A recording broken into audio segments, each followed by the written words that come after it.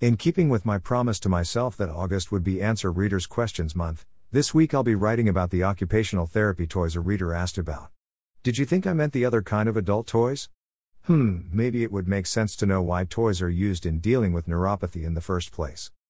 As my occupational therapist explained it, the therapy toys are used to stimulate the nerve endings to bud so that new pathways may be created. I don't fully understand it, but this is what I wrote in my July 29th blog. I have a bag of toys. Each has a different sensory delivery on my hands and feet. For example, there's a woven metal ring that I run up and down my fingers and toes, then up my arms and legs. I do the same with most of the other toys, a ball with netting over it, another with rubber strings hanging from it.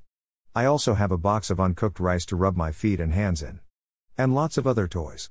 The idea is to desensitize my hands and feet. But now we know these therapy toys are used for more. Desensitization? Good. Building new pathways for sensations? Better. Yes, I want my hands and feet to stop feeling so tingly all the time, but I also want to be able to feel whatever it is I'm holding or touching. Remember, for me, this was an unexpected side effect of chemotherapy, although it could have just as easily been diabetic peripheral neuropathy. Now you see why I've included this in the blog posts in the first place. Diabetes is the #1 cause of chronic kidney disease. Ready to explore some therapy toys? Well, alrighty. Let's start with my favorite, the one I call the smoosh ball. Since I bought a bag full of these different therapy toys on Amazon, none were labeled, so I made up my own names for them. Hey, I'm a writer. I can get away with that. This one is soft and rubbery. It's the another with rubber strings hanging from it, mentioned above, that I rub on my toes and up my legs, then my fingers and up my arms, as I do with most of these therapy toys. It causes the loveliest goosebumps. I'm surprised that Shiloh, our 80-pound dog, doesn't go after it just for the way it seems to shimmer. I also squeeze the smoosh ball with each hand. The opposite of the smoosh ball is the steel ring. This one is almost painful if I'm not careful. In addition to using it on my hands, arms, fingers, and toes as I did the smoosh ball, I also use it as a ring on each toe and finger, moving it up and down. Notice I'm not mentioning how many repetitions I do for each of the therapy toys. That's because everyone is different. Your neuropathy may be worse than mine, or, hopefully, not as bad as mine. The pea pod is the hardest therapy toy for me to use. The idea is to squeeze the pod to cause the peas to pop up one by one. Sounds easy, right? Nope. You need to isolate these fingers you can't even feel until you get the right ones pressing on the right places to make that little fella pop out. The brush is a comforting therapy toy.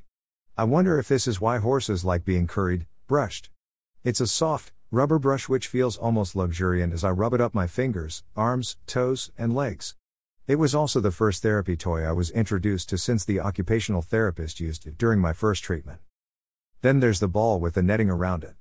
I do the usual rub the fingers, arms, toes, and legs with it. I also squeeze it like a stress ball.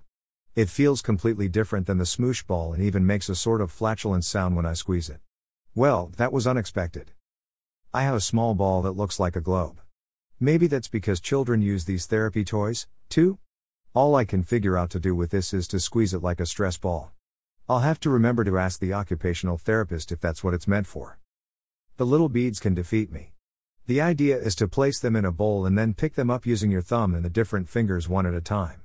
At first, I was using my long nails to pick them up. Once I realized what I was doing, I cut my nails. It is surprising to me to realize how weak some of my fingers are as compared to how strong others are. The mesh has a bead in it. You move it back and forth from one end of the mesh to the other, using each finger plus your thumb individually.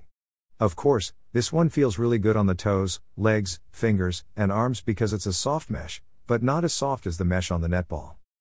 The snake is a long piece of soft rubber. Before I execute the usual rubbing on the toes, legs, fingers, and arms, I use it the way you use an elastic band for stretching across your chest. It is more flexible than you'd think. Not part of my bag of tricks, therapy toys, is the foot roller.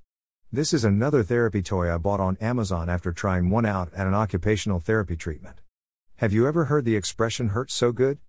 That's what this feels like while you roll it back and forth under your feet. Lest you get me wrong, it does not hurt enough to make you want to stop, just enough to make those tingly feet tingle even more. I also do stretching exercises for my hands, place my feet in rice, and try to pick up a washcloth with my toes. It takes a long time to exercise, but I think it's worth it. Until next week. Keep living your life.